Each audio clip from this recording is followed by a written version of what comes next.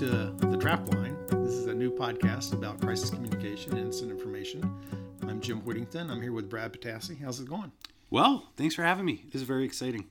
Hey, so you are a lead on one of the Southwest incident management teams as PIO, and you are also part of a structural fire department. And so how did you get to the spot where you have a foot in structure and a foot in wildland? You know, that's a really interesting story, and one I like to joke about a lot. A lot of us in the structure side started our PIO careers when we were voluntold that we were going to be the PIO. So my journey into PIO started when we had a large structure fire back in 2007, and the chief of the department realized that when nobody spoke to the media, because it was a Saturday and all admin staff was gone and our battalion chiefs were busy commanding the fire, that the media needed somebody to talk to 24 hours a day, 365 days a year. So he pulled me into the office when I went on shift that following Monday and sat me down. I immediately thought I was in trouble. But he looked across the table. He said, "Hey, Brad, you like to talk? You're going to be our new PIO." So I had no idea what the job really entailed or was, but I kind of said, "All right, sir, thank you. I'll take it and run with it." And so he said, "You have a clean blank check. Take any training you need. Do whatever we can do for the department to support you, but we need somebody that's going to be able to be our official spokesperson and manage this, the media and the public outreach a lot better than what we've traditionally done." So I kind of just took the baton and took all the FEMA training classes I could do, went into the wildland side, took the wildland training classes. I was a member of the department's wildland team. I was a public information officer for my department for a while, and I was also a member of the wildland team. I went down to the Horseshoe 2 fire back in 2011 on a Type 3 engine as a backseat firefighter. And it was the Southwest area, the Type 1 Southwest area team. Joe Reinhardt was the incident commander. Karen Takai was the PIO lead. And the national ordering system was a little delayed in getting them the resources they needed for PIOs. So I got picked off the truck and I got plopped into the PIO shop. And 8 years later, I'm now a co-lead on the Southwest area team. Worked up, earned my Type 1 qualification. I work with extremely talented Michelle Fiddler, and the rest is history. I guess it's been a great journey and really interesting seeing both sides of the fence on it. So when we talk about wildland fire PIOs, I always draw a distinction. A lot of people confuse PAOs, public affairs officers, and public information officers, but they're really two different breeds, even though same tools, sometimes the same people, but different missions. The PAO has the long-term image of the organization in mind, and the PIO is mostly responsible for the people affected by the incident. Mm-hmm. And sometimes those don't quite work out. Do you sense that conflict in your regular job on the structure side? So we have that just on a little smaller scale. So public information officers in the structure side are primarily focused on incident-specific information. There was a bad car accident, there was a house fire, there was a drowning, any incident that really impacts the community at the neighborhood or city level. We usually have a command staff above us. So for instance, in my department, we have an assistant chief over community affairs. And they have a lot on their plate, and one of their function would be more similar to that PAO role in the feds. They're looking more at that long-term community branding, department branding in the community, kind of that larger side of the umbrella, where the public information officers they're on the cell phones, they're responding to the calls, they're at the scenes, and they're doing more incident-specific work. Yeah. Okay.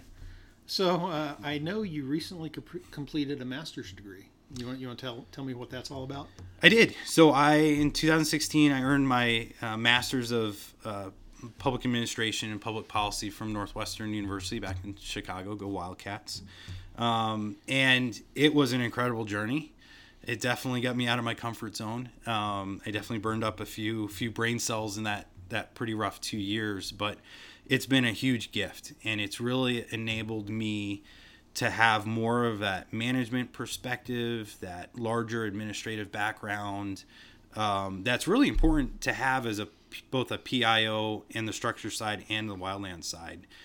I studied a lot of policy. I kind of understand the policy process now a lot better than what I thought and I assumed I knew back then. So it really helps articulate when we start dealing with the larger complex policy issues that either impact the national wildfire side or at the city or state level that I may be talking about. Because a lot of people, especially in this day and age when we're dealing with larger, more complex events, everything revolves around a policy decision that somebody made at one point.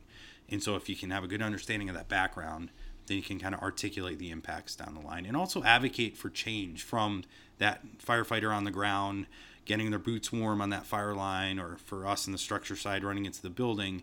You can also help be a conduit to advocate for policy up the chain.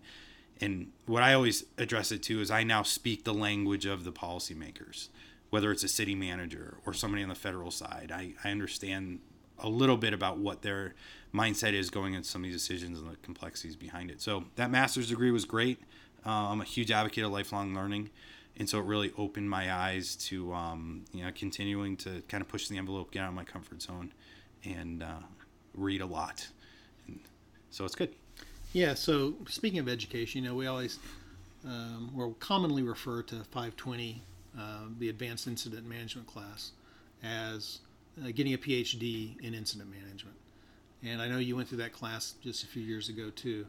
And what are you doing to work on your postdoctoral education in incident management? How do you keep that drive alive and keep improving yourself and learning new things?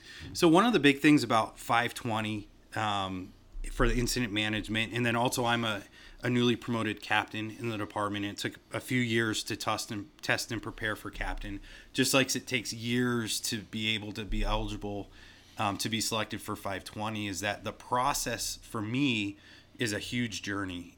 And what I look at as being a captain in my fire department when I got made, just like when I got pinned for being a Type 1 PIO, is that enabled me to be in the starting blocks of my career and my education. A lot of people see these as terminal degrees or terminal, there is no Type 0 PIOs in this country, you're a Type 1. But what it really does is it put the pressure on you. And one of the great quotes I got from 520 my year is that when the expert stops learning, they cease being an expert.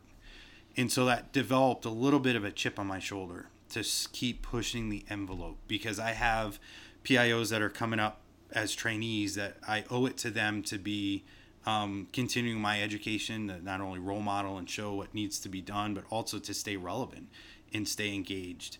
And so I do a lot of continuing education, and a lot of it in our world and incident management is just reading what's out there, from press releases that other teams are doing, other different styles of delivering information, to, looking at the blog from Whittington and Associates and reading the perspectives of those that have come before me and bringing it into my wheelhouse and my arena.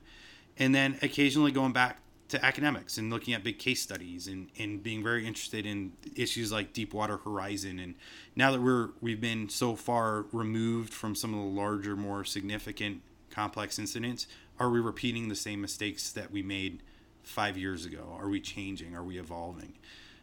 The other thing too is just networking, picking the brains of my mentors and the role models that I have, and making sure that we're continuing to push the envelope. So that's the thing. 520 and all the different promotional processes are great opportunities for you to really validate what we've done. But they're merely the starting points of the challenge, which is staying relevant.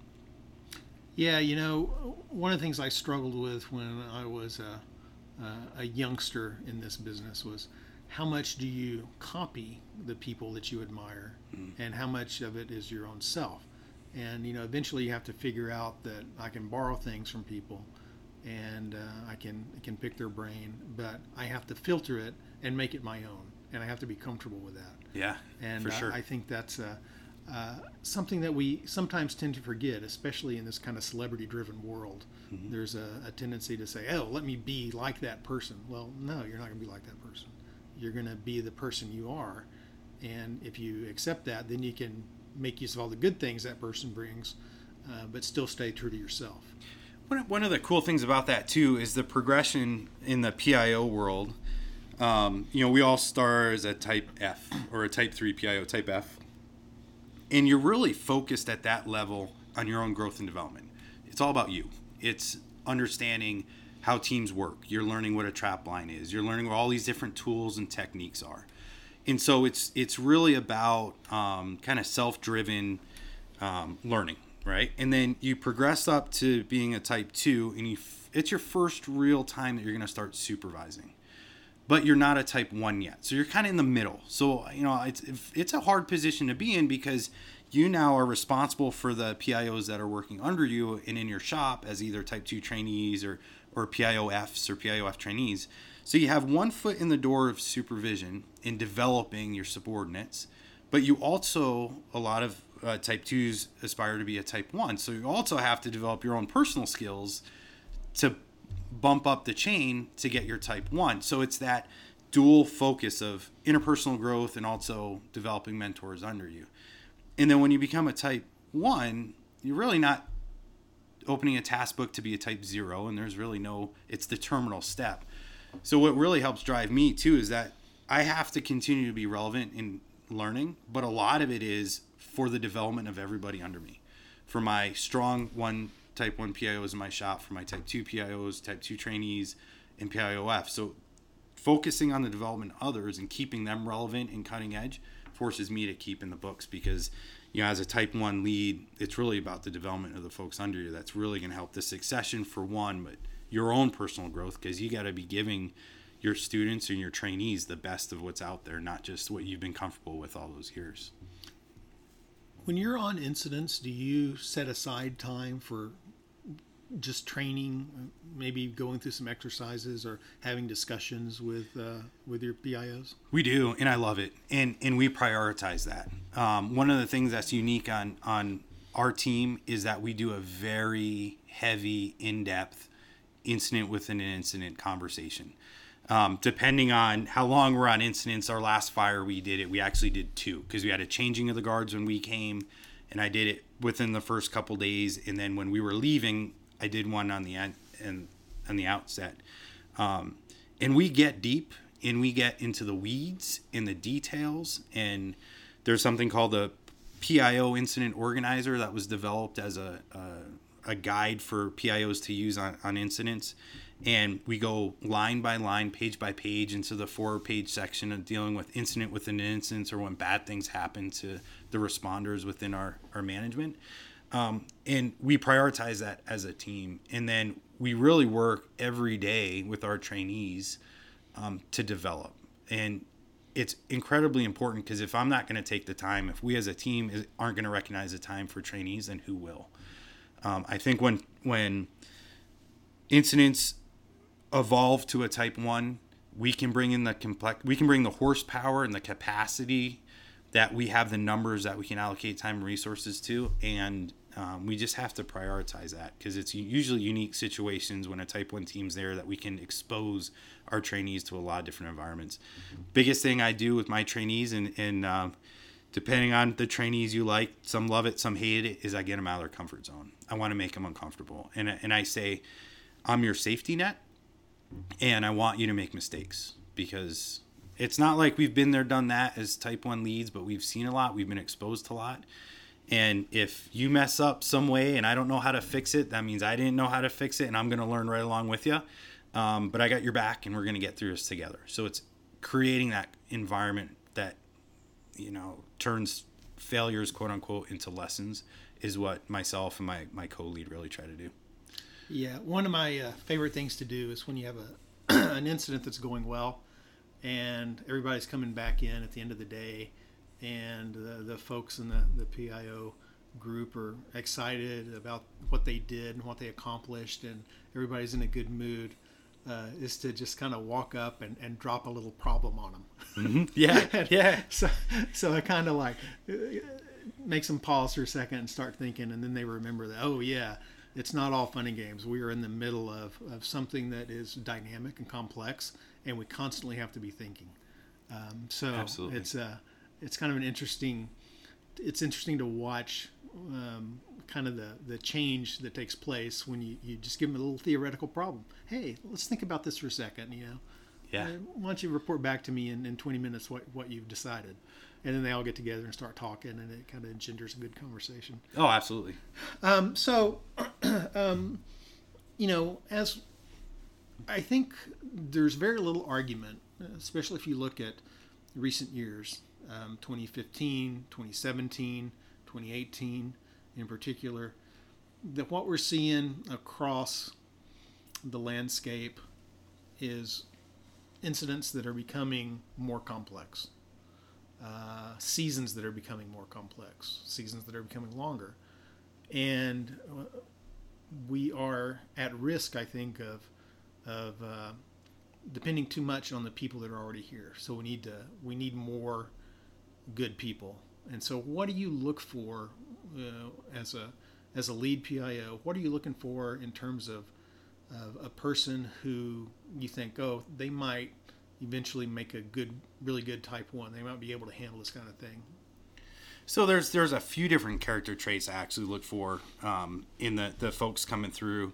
First of all, the first and foremost is flexibility and adaptability. It's hard to work in an incident where you have set definitions of what you will do, what you won't do, what conditions you want to work in, what tasks you will do, and be successful, especially when you're trying to lead. So the type 1s that I like, the character traits I like are flexibility, adaptability. There are also people that can prioritize. And that doesn't necessarily mean they're prioritizing. You go to the grocery store over the city park in the prioritizing of resources, but it's really prioritizing of what really requires a drop everything response. Your hair's on fire. We have to address this immediately, crisis, to, what you can kind of delegate down and entrust your people to do. And the ability to set up an infrastructure within the incident command structure, delegate tasks down, and then trust your people to do them is a trait that is very hard to develop, but some people are just naturally have that ability to do. So I like that, the traits of delegation, the traits of prioritization, people that are mission driven, they see the bigger picture. It's when I have to start explaining to a type 1 PIO trainee or a very, very strong type 2 considering go, and I have to explain to them numerous times that we work for the agency administrators, that we're there for them. They're not there for us. We don't dictate a lot of what they do. We can work in cooperation with, and we can work in building a relationship. But at the end of the day, we're merely bringing higher level of horsepower and experience to a problem that an agency administrator is going to have to deal with well beyond our tenure and time there. But to be able to have that perspective, because once you realize that, then you can work and build these great relationships with these agency administrators. They may have ways that they want it done. And even if it doesn't jive with your leadership style, or even if it just doesn't jive with your communication plan, you think that will be the end-all be-all savior, there's a reason why they're making these recommendations in this community. And I've been with teams and I've witnessed some, lead PIOs that just kind of brush that off and say, hey, this is the way that we're going to do it. These are the tools that I'm going to use. They don't know, we have just more experience, and they're completely missing the boat. So they have to have the perspective of that we're here to work for somebody and make that work. Even if there's things that you don't necessarily agree with, there's reasons why some of these decisions are being made. And you have to have that kind of servant leadership style when it comes to working with these agency administrators. The other thing, too, is I always like to work with people that have fun. And I think when you work your way up and you're in a lead capacity, you have to be able to still have fun and enjoy the job.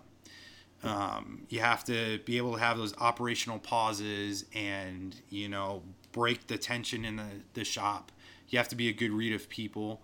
But you have to have fun at the job. And you can work with people that are in it for a paycheck, or they're in it because they're just institutionalized to go out on these assignments and do their thing, and they have their cup of coffee in the morning, and they may smile at some point during the day, but it's not fun. And then you work with the people that are truly passionate about it, and they're excellent at their craft, and they're playing music in the shop, and they're making sure everybody keeps that good emotional state at all times, because we're dealing with bad stuff for 14 days. It's a psychological pressure cooker at some times. So having that leadership ability to have fun is good too. Yeah, it's tough. There's just so many different parts of having it as a Type 1 PIO, but the trainees that I invest the most time in are the ones that have those character traits and kind of see the bigger picture, because then you can see that really translate in the people working under them and the products that they're producing. It answers the whys more than just going in and doing a task and getting hyper focused on one skill set. Right. Going back to what we were talking about in 520, 520 has made a big change to where it's now really focused on strategic approaches to complex, dynamic incidents. And that ability to think strategically, even though sometimes it's hard to define what that really is, is an absolute key. And then I think another thing you brought up is the word servant. And it's always a pleasure to work with somebody who really knows who they're in service to. What their purpose is, and it's not a selfish purpose. It's a giving kind of purpose, and that's an important trait, because if you're in it for yourself, you're not going to last very long, given what we're facing and the kinds of things we do and we encounter.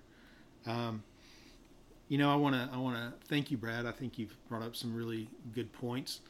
I hope that we can talk again and sure, see if we can anytime maybe ask you a few more questions and get your thoughts on some other things. But I want to thank you very much for being here. And this has been the Trap Line. I'm Jim Whittington. Thank you very much.